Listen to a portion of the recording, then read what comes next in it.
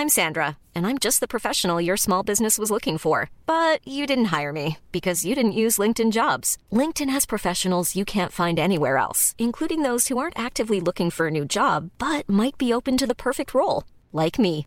In a given month, over 70% of LinkedIn users don't visit other leading job sites. So if you're not looking on LinkedIn, you'll miss out on great candidates like Sandra. Start hiring professionals like a professional. Post your free job on linkedin.com/people today. Burrow is a furniture company known for timeless design and thoughtful construction and free shipping, and that extends to their outdoor collection. Their outdoor furniture is built to withstand the elements, featuring rust-proof stainless steel hardware, weather-ready teak, and quick-dry foam cushions. For Memorial Day, get 15% off your Burrow purchase at burrow.com/ACAST and up to 25% off outdoor. That's up to 25% off outdoor furniture at burrow.com/ACAST. Fends them dummy half. It's with the halfback, Williams. Williams goes himself, comes out the other side, gets it to Croker, bounces away from a would-be from De Gois, puts a kick out wide, looking for Shander Earl, and Earl is in again. No! Stop it, it's starting to hurt. Rugby league. Rugby league. Hello and welcome to episode 4 of the Supercoach Playbook pre-season podcast. I'm your host Tim Williams. On tonight's show we're going to be looking at all the NRL news from the week and the Supercoach ramifications to come out of that. We're going to take a deep dive into the 5'8 position for this year leading into round 1. We're also going to answer a few questions that we had on Twitter and Facebook from a few of our audience, so hopefully we'll get to them. The ones we don't, we're going to try and answer later on after the show or tomorrow morning. With me as usual, he's been on the first few with me, the Supercoach Spy. Spy, how are we going? Very good, mate. Much better week than last week. So let's get into things. Very excited. Beautiful. And we're very excited to have on the show tonight, making his debut, the 2019 champion, Supercoach Playbook contributor, who'll be with us for the whole year, Des Creek. Des, how are we? I'm good, boys. Thanks for having me on. Anytime, mate. Good to have you along, Desi. A little bit about Des. He's a Manly fan, unfortunately. Don't hold that against him. We can't all be mighty Canberra Raiders fans. He's been travelling Asia with, I presume, with his winnings from last year. He did pretty well out of the old Supercoach game. So he's been over there. He is back in the country, hence why we've got him on today.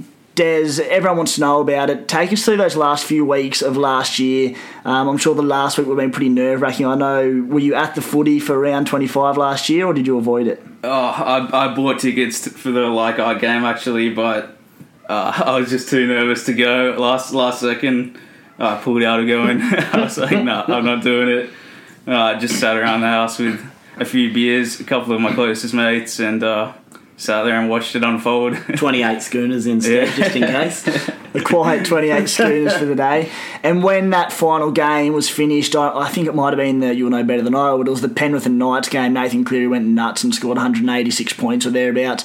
Were you pretty confident you'd won, or how were you looking? Yeah, I was just... because I knew what Wilson, who he captained, someone had sent me a screenshot of his team, so I knew that he brought in Whittiff and captained him.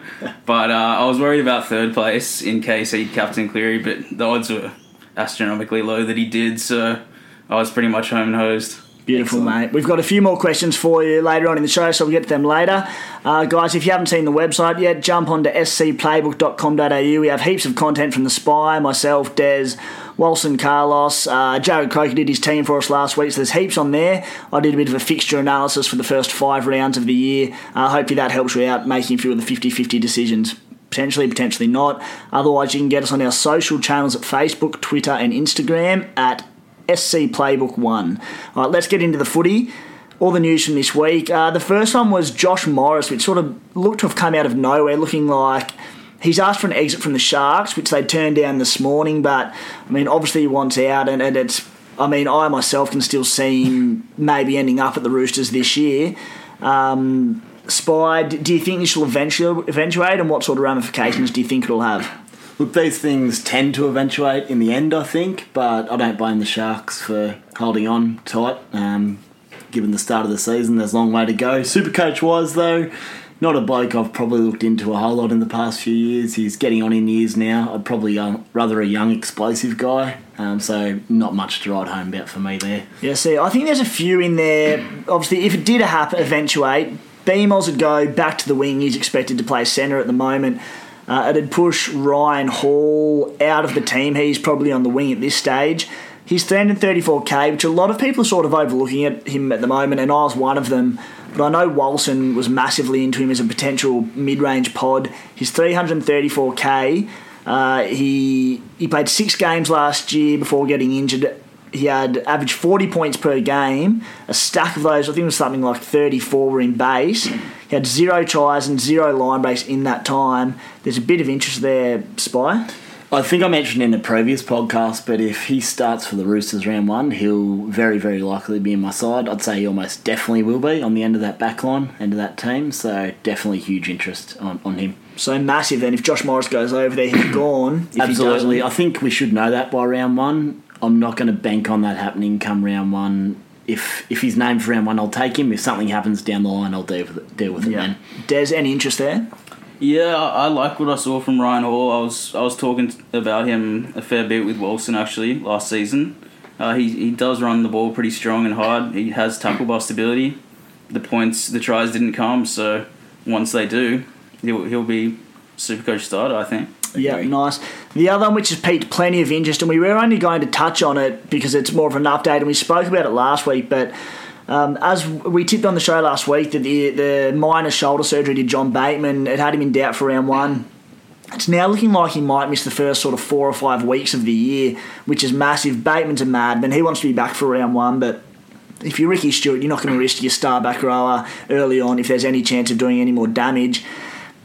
Big ramifications here in Joe Tapney, who I spoke about last week. I was pretty keen on him because I think he plays 60 to 80 minutes on the edge. Walson and the Spy weren't as keen. And the other big one is Corey Horsburgh, and we're struggling for front row options at the moment. Horsburgh's at 375k. He only averaged 33 minutes per game last year, and there's a few questions about him on the Facebook chat.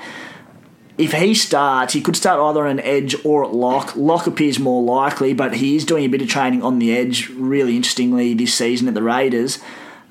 He could be looking at 50 to 60 minutes a game, which would bring him right into contention. Des, any interest there? Yeah, I think if he gets those sort of minutes, he's basically a must-have at 370k. He has a good game. He can bust tackles. He's got an offload. I mean, I don't see why you wouldn't have him. There's not many better options there for that sort of price in the front row this season. Yeah, I think you'd lock him in. Yeah, with Ryan James going down, we really need that second front rower to partner Payne Haas, and he could be the man. He scored at 1.21 points per minute last year, so if you can lift that to 50, 60 minutes of game time, it could be anything, Spy. I guess the only risk there, lads, is that if Johnny Bateman does come back round 2 or 3, maybe that puts him back to a bench spot. He's not going to hurt you too badly there, but there is a little bit of a risk that you might have to trade him early, but certainly the upside is pretty enormous. We'll probably know a lot more going into round 1 what the situation at the Raiders is, so that's something to keep an eye on.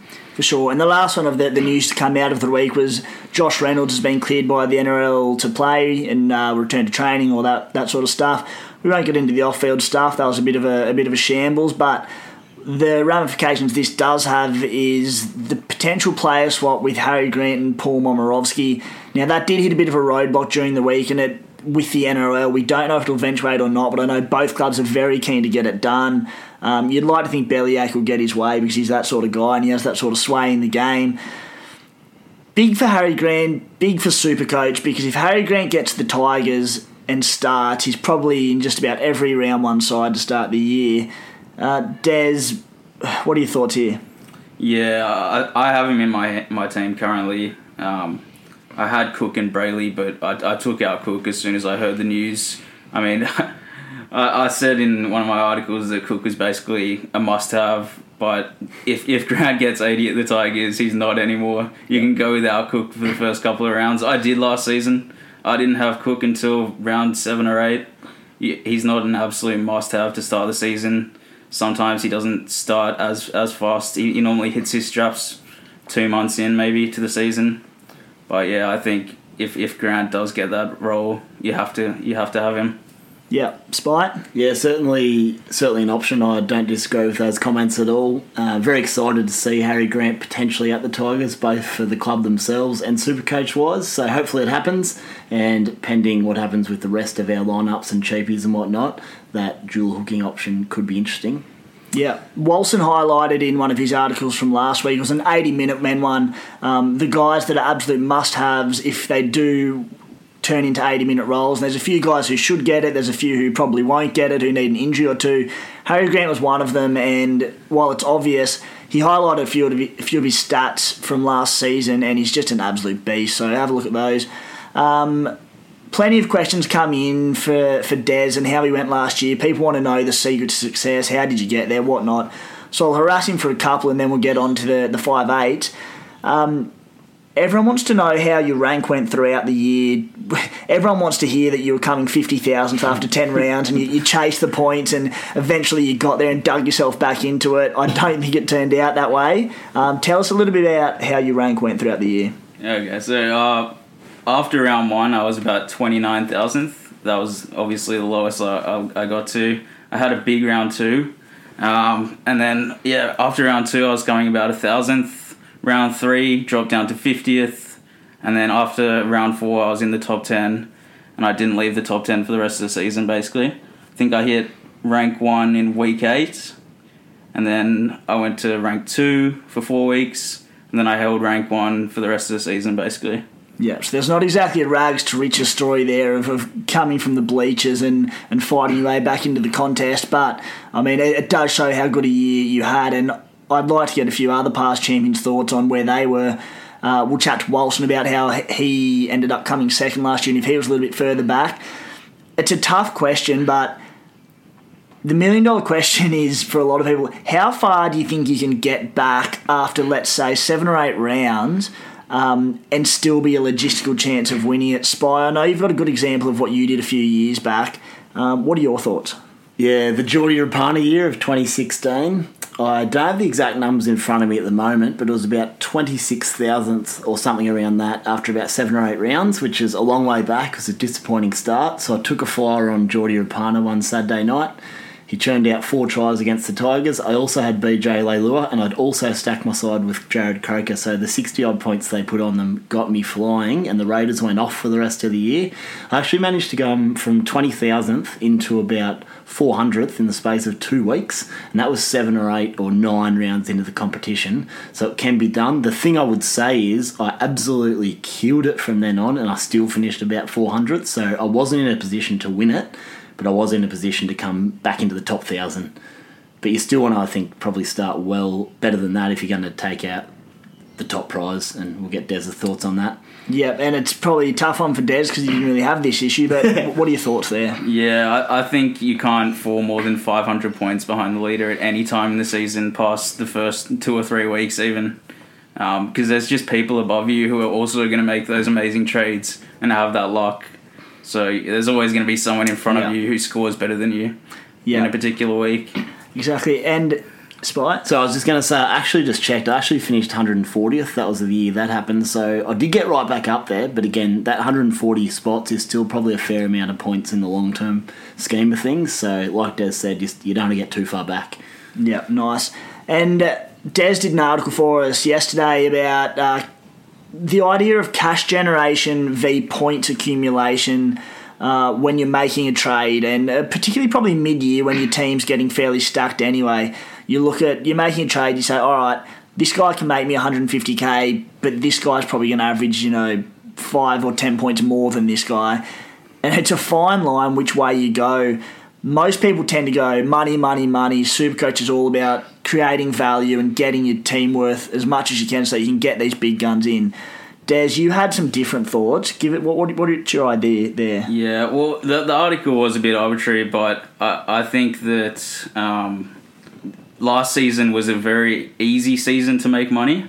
I think years previous was a bit more you need to make money, but last season everyone had stuck teams halfway through the year, and you couldn't really make up many points on people after that, which helped me being a front runner. It was very hard to make points on people because everyone's team was so stacked. But yeah, it's hard to know whether that'll happen again this year. There's less good cheapies, I think, this season, so it might come back to making money. But my focus is just going to be chasing points again this season. Get that hot start in and try ride high for the rest of the year. Exactly. And that's it. There's your point of difference straight away, isn't it? Chasing those points ahead of that cash. And, last year we had like Mike Acevos, Britton Nakoras, Bronson Cherish, all these guys who just went nuts. This year is just looking the complete opposite at the moment. We just have... We've got no cheapies by the looks of it for round one, so it will impact that. But the point of it is, don't just think it's all about creating cash, because if you're giving up points in the meantime, well, that can cost you big time, and I think most people have that tendency to do it. Anyway, moving on from that, last week I did mention, we talked about Cronulla's home game. Shark Park's getting knocked down or renovated, redeveloped, whatever, this year, so they won't be playing home games at Shark Park. I said they were between 3 or 4 grounds, which was the initial idea, but they are playing, I think it's 11 of their 12 home games at Kogarah Oval. So they will have a regular home base, which helps them when they were playing across 3 or 4 initially. That was going to be worrying, but it will help them playing there pretty regularly. Let's get on to 5/8, guys. We'll have a deep dive into this. If you want to look at our other positions, we've spoken about fullbacks, halfbacks in the past, and centre wings on last week's show. We'll basically go from the most expensive downwards, starting at Cam Munster. A little bit of popularity early on by the sounds of it. 644k. Spy into him or not? I've never owned Munster, and I've always wanted to. That's my first thoughts. Look, to start the year, he's probably reasonably expensive. So, again, it will come back to cheapies and what we can afford. But, look, I think he's got to be an option, pending the rest of your side and the balance. You've got to decide how hot do you think Munster and the Storm are going to start. Do you then just stick with him for the year? I'll be interested in both your guys' thoughts on that. Yeah, well, he's a funny one. I think there's always been this myth around Cameron Munster of he'll tear apart rubbish sides and score big and that. We know he does have he's got a solid base, but he does have a few lower scores in time. I remember I pulled my team apart at about round 23 last year. The game against the Titans down in Melbourne, where everyone just thought Melbourne were just going to obliterate them, and the Titans put up a really good fight. I think Munster got 50 points or something off the top of my head. With a late try assist. With a late try, yeah. But I did have a look into his stats from last year. So his big tons he scored last year were against the Rabbitohs and the Eels. He also had huge scores against the Broncos and the Sharks, while he did have 8 scores under 50 points. I personally am going to be banking on getting a few of those under 50 scores early on, but I think the point is he's fairly fixture-proof. It doesn't worry. Strong opposition doesn't worry him that much. Des, Munster? Yeah, I'm a big fan of Munster. I brought him in just before the Anzac Day game last season. He's at 640k. He's priced where he should be. He's an absolute gun. Yep. He makes 30 tackles a game. What other 5'8" does that? He's insanely good base stats wise. He can bust tackles. Has a massive ceiling. Can score 180. He could break the record this year against in the right conditions. I reckon you could easy start with him though at that price. Do you think he'll do it? I think he might. Yeah, I think Cam Smith will take a bit of a back foot at the Storm this year and let Munster and Pappenhausen really push it up a gear. Yeah, and last year was his first year without a dominant halves partner. He averaged 69. It could have been more. He'll only get better, I think, this year. Yeah, I have to agree, and I'm excited about potentially fitting in to a round one side. Yeah, a guy who I'm eyeing off probably more than Munster is Cody Walker. He's 40k cheaper at 603k.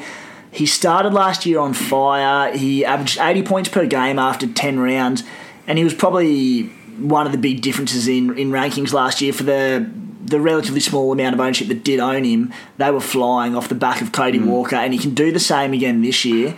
The way I see it this year is that Latrell's coming into the Rabbitohs there. I just think it reads really well, bodes very well for Cody, because I think Cody gets easier try assists off it. Just Latrell paying out the back, running over the top of blokes. I think that's just points galore for Cody Walker. Spy, thoughts on Cody? Oh, it's a very good left edge, isn't it, at the Bunnies? That'll bring his show and go into things a bit more. He might be able to run the ball a little bit more freely off Latrell, even backing up Latrell on the inside off that offload that he loves to throw. Cody's great at that stuff. I had a look today and he's never averaged below 60 in his last 4 years. And again, he's another bloke I think that's only getting better. So at a slightly cheaper price than Munster, it could be worth a look, absolutely. Des? Yeah, he's a great player. He frustrated me a hell of a lot last year when I didn't have him. I mean, he was the top scoring player after, I think, round 8 or 9. And I don't know how I was first place at that point in time without him. He killed me. But I'm not going to have him just as a matter of principle. But You'd have won by 500 if you had him last year for round 1. It was insane. Yeah, so the issue for me is, I mean, we saw him hit the skids when he took a bit of his confidence took a bit when he got dragged in Origin. We won't get into that because I'll get too angry, but his fixtures to start the comp are pretty off-putting. He plays the Sharks, the Broncos at Suncorp, the Roosters, the Storm at Amy Park, and then the Bulldogs. So it's a really sort of unfriendly start to the year, but again, there's a lot of upside in Cody Walker, so I'm definitely tempted. Next on the list is Sean Johnson at $585K. He's a dual half 5'8", so me and the Spy and Walson spoke a lot about him last week, so we'll throw to Des. What are your thoughts on SJ? Yeah, I think it would be a bold man to go without SJ this year. I think the Sharks are a better team than the Warriors. When he was there, he could average something above 75 throughout the whole year if he stays fit. I think he's pretty much close to a must-have, as close as you can get in that position. I'm really considering starting with him. I don't have him right now.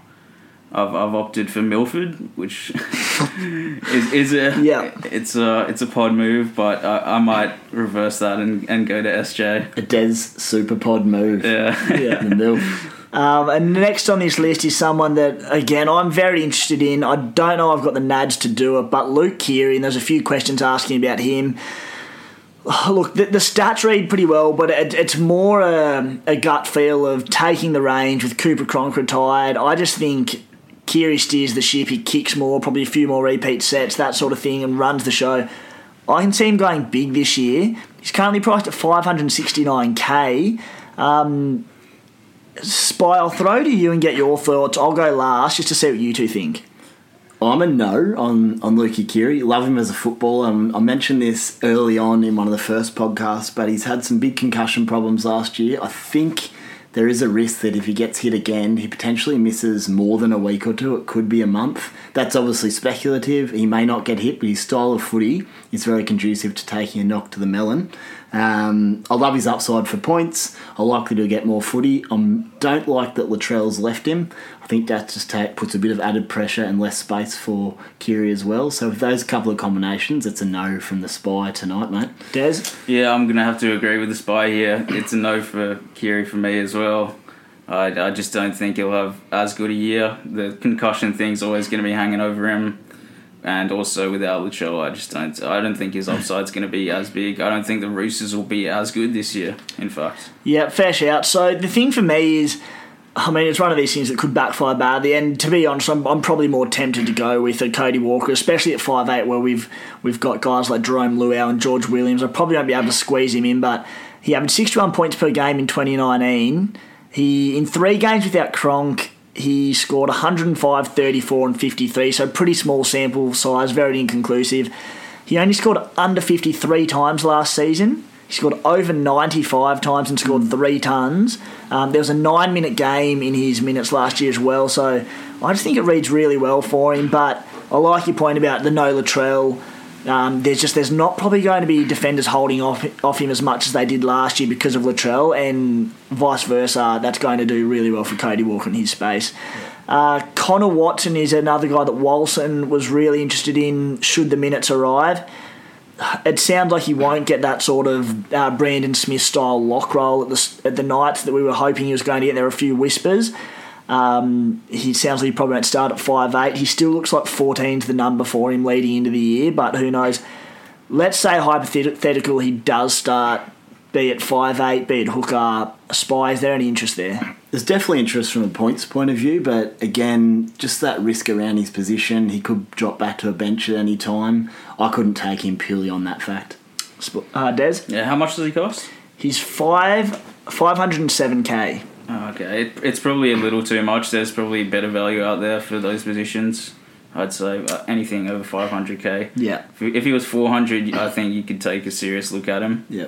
And the point Walson made was that In 7 games at number 9, he averaged 73.4 points, which is just nuts. So with Jaden Brayley there, obviously that's not going to happen. But if he can win that lock roll and even play 65-70 minutes, he could be a serious option. So just keep an eye on it. But again, I wouldn't be considering him until we see him named in round 1 teams.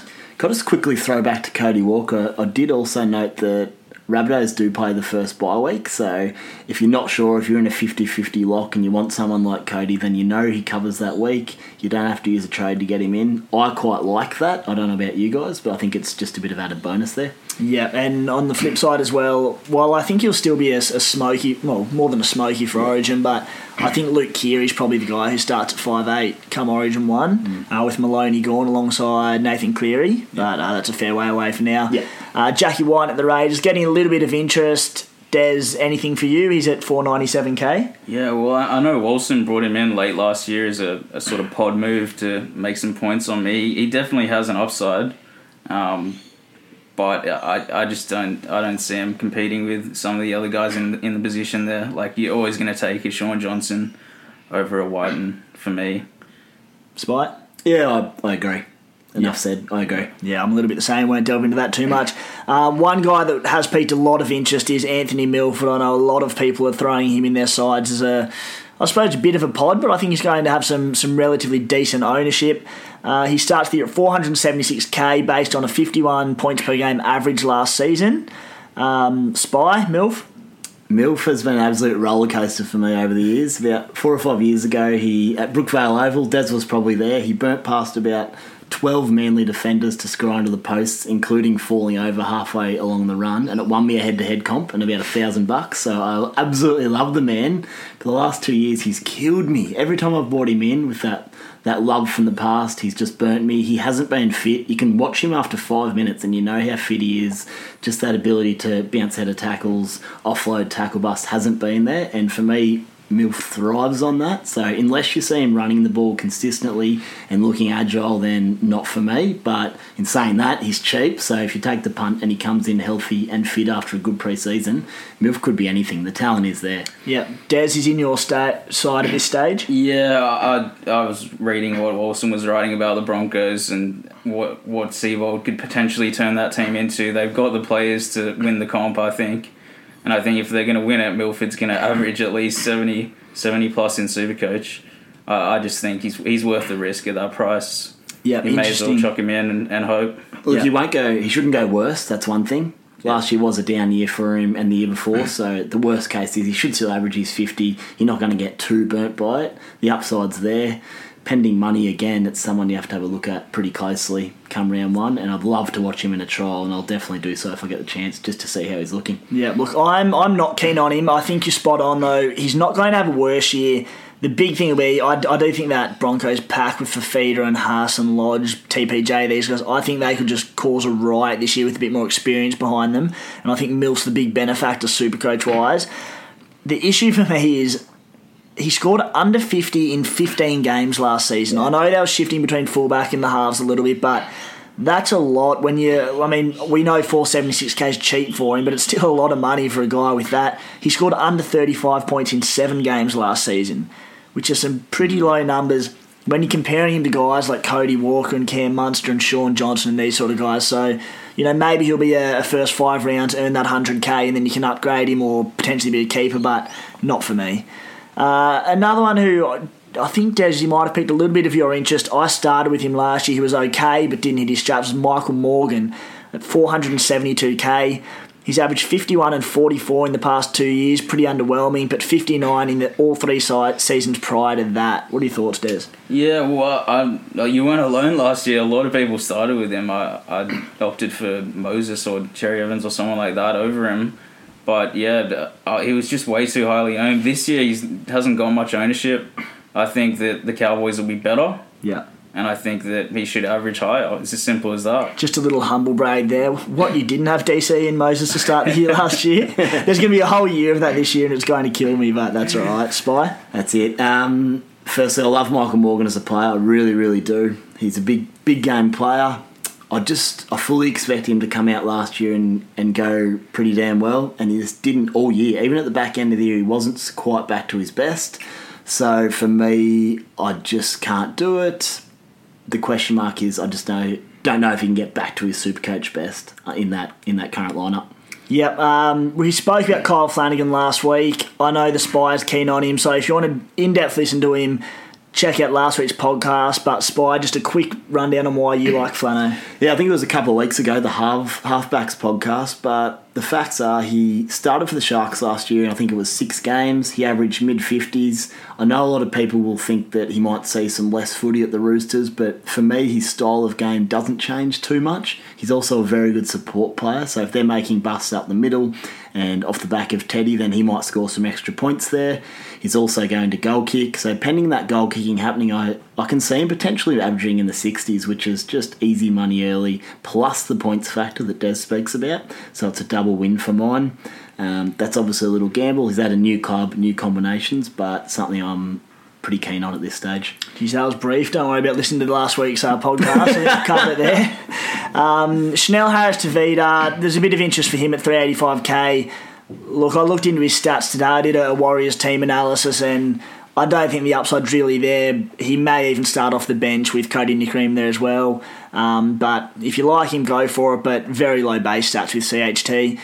AJ Brimson's an interesting one at 359k, especially this year when we might be looking at a fair few mid-ranges to start the year because the cheapies aren't on offer. He averaged 69 minutes per game last year. Des, any interest in AJ at fullback for the Titans? Yeah, I actually do like him there. I think he's a great player. He's definitely got Supercoach calibre about him. He's fast, he can bust tackles. That's cheap for Brimson. I'd seriously be looking at him, and I will be. Very good. Spite? Yeah, look, I've had a little bit of a look at him. His stats weren't quite as good as I thought he was watching him play actual footy. He's a little bit up and down, but again, at that price and the talent he has, if he gets a full pre-season under the belt as well, geez, the boy can run. So, yeah, worth a look, absolutely. Yeah, there's 2 things for me with AJ. I mean, slightly tempting, but I won't be going there. One thing is the upside in the fact that the Titans can surely only go up and put more points on to be a better side than they were last year. This bodes well for Brimson. The downside is that he's still playing at the Titans, who don't look overly appealing this year, so it's a no from me. In saying that as well, I'm also a no. Despite that upside, I'm a no. Yeah, we've spoken about George Williams over and over again on the podcast. I think we're all pretty keen on him. Des, is he in your plans at the moment? Yep, I've got him in my team. Yeah. So it's as simple as that. He's pretty much a must-have at that price, and the stats that he's sort of correlating over, you have to have him. Yeah, in previous years when we had stats of cheapies, you might be able to have an SJ instead of a George Williams, but when there's sort of almost 300k to be saved there, I think you've got to do it for round 1, Spy.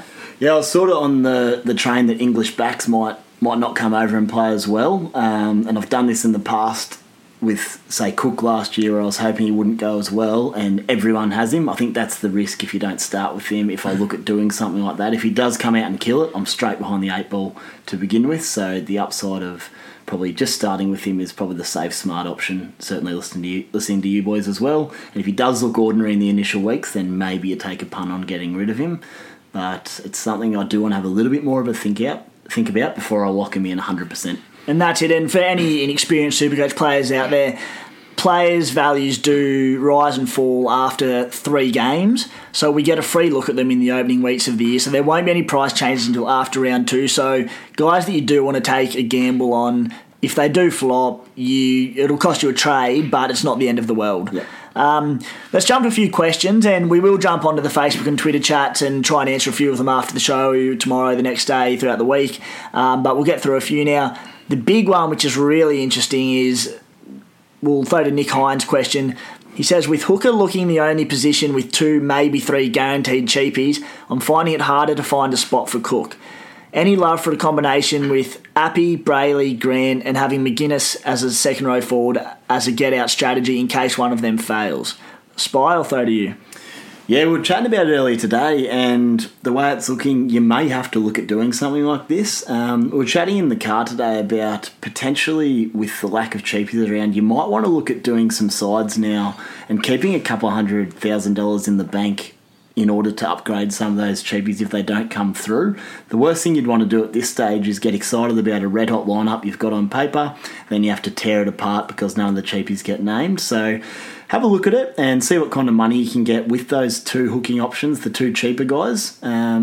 it's certainly something that we may be forced into a little bit, and I don't hate it because there is a little bit of talent at lower prices. Des? Yep, I've currently got that set up. I've got McInnes in my second row. If something doesn't go to plan with those cheap hookers, you can just slide him on up there. Yep.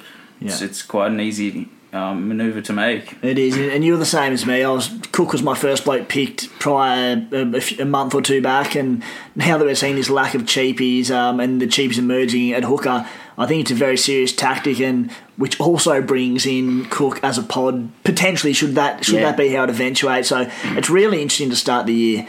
One from Wilson Carlos, our contributor, has written in. Wilson. So for Des, it's fair to say most teams will have Cook, Haas and Lolo. If you had to leave out one for cap management purposes, who would it be, or are they non-negotiables? I think Haas is non-negotiable. You have to have him. Out of Lolo and Cook, I'd choose Cook to leave out. I think just purely based on what we were just talking about, the cheap hooking options. I think Lolo, you know what he's going to produce. Yeah. He's going to average 70 plus. He's like Cook. Cook would be the one that I'd leave out of those three Wolves. Nice. Robert Pauly, currently have Tedovano with Haas as my second front row forward and don't feel good about it, especially if I get an injury. Any other similar priced options, and should I have someone better than Musgrove and I can't pronounce his last name, but good journalism. The Parramatta prop forward. The young gun going to the Tigers. Stefan Uter. Not even try. We know who we're talking about. Again, he's mentioned here, but teamless Tuesday dependent for depth.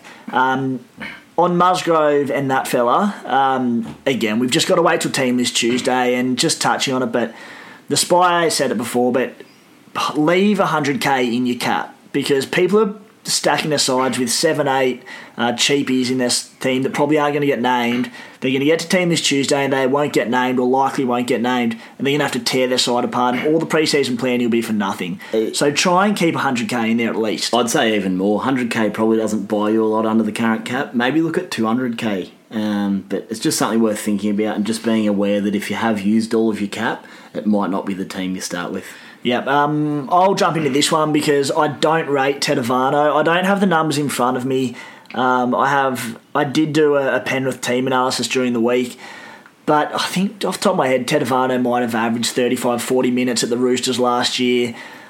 I think he scored at about 0.9 points per minute, so even with a 5 to 10 minute increase, I don't see him making that much money. There's not any attacking upside to him. I think a better option will probably be Corey Horsburgh, and we mentioned even if Bateman does sort of come back after 3 or 4 weeks, I think we can get a couple of nice rises out of Horsburgh, and I still think he plays increased minutes on the 33 game he played last year. So he'd be an option for me. Josh Papali's another guy that I really like in the front row. It's a bit of a pod this year. It is a weak position, so maybe stacking the front row could be a good move. He played less minutes last year, but his points per minute went through the roof. Guys, anyone else in the front row that we're looking at? I'm looking at Tapau. I thought he was playing injured all of last year, pretty much. I thought he had a bad knee. I couldn't tell exactly. I couldn't put my finger on it, but I think Tapau will be back to his best this year. He'll be probably the second best front row forward. Yeah, Spy? Yeah, I had Tapau last year as well. Agree, he looked hurt a lot of the season. Des limited his minutes a bit at times as well, so if you can get some minutes back and maybe a little bit fitter. He loves an offload, he's damaging.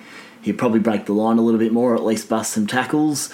In saying that, I probably won't be able to start with him, and I do like the idea of Corey Horsburgh, especially pending team lists in round one. The kid is such a good player. He's got a huge motor. Ricky loves him down there. He's just very good. Yeah, Big Red won't let us down. A couple more and then we'll wrap it up. And it's an interesting question from Rick Pacey. Apologies if I pronounced that wrong. Looking like no decent bottom dollar cheapies and so many top end players, how many non-playing reserves or nuffs are okay to start with? So that's players who aren't playing in round one, haven't been named. Thinking Talau and S Masters at Souths, is it crazy to clog the centre wing with nuffs? Spy? Yeah, I think it probably is. I don't mind the idea of having one nuff on your bench just to allow possibly a loophole or something like that. But you don't have too many because that's easy money-making opportunities. Even young guys that make 40 grand, it's still 40 grand at the end of the day, and they've got the chance that they're going to make more money. Obviously, someone who's not playing has no chance to make money. So you don't have too many, but I don't hate the idea of having maybe one guy on your bench that doesn't play. And even someone like Masters, if you've got them there, particularly rookies, they might not play the entire year and you've just got them sitting there and you can't afford to have that, particularly over the bye periods. Inevitably, they're going to get traded at some point and it's just a waste of a trade. I know it's tough with the lack of cheapies, but if you have to spend an extra $70,000 to get maybe someone like Kurt Mann in your side, I think it's probably worth doing. Des, what are your thoughts? Yeah, I think one's enough. You could even just go zero, I think. I don't think I started with any nuffs last year. Just all about making money for those first couple of rounds. You only really need them over the bye rounds, I think, sure. Yep, agree. Yeah. Nice. Anyway, that's it for today. Well, Des, thanks for a pretty stellar debut, mate, and we're pretty keen to have you on for the rest of the year, so happy days, mate. Can't wait, boys. Spy? Cheers, Des. Cheers, Timo. All right, cheers, guys. Thanks for tuning in. Mom deserves the best, and there's no better place to shop for Mother's Day than Whole Foods Market. They're your destination for unbeatable savings, from premium gifts to show-stopping flowers and irresistible desserts. Start by saving 33% with Prime on all body care and candles. Then get a 15-stem bunch of tulips for just $9.99 each with Prime. Round out Mom's menu with festive rosé, irresistible berry chantilly cake, and more special treats. Come celebrate Mother's Day at Whole Foods Market.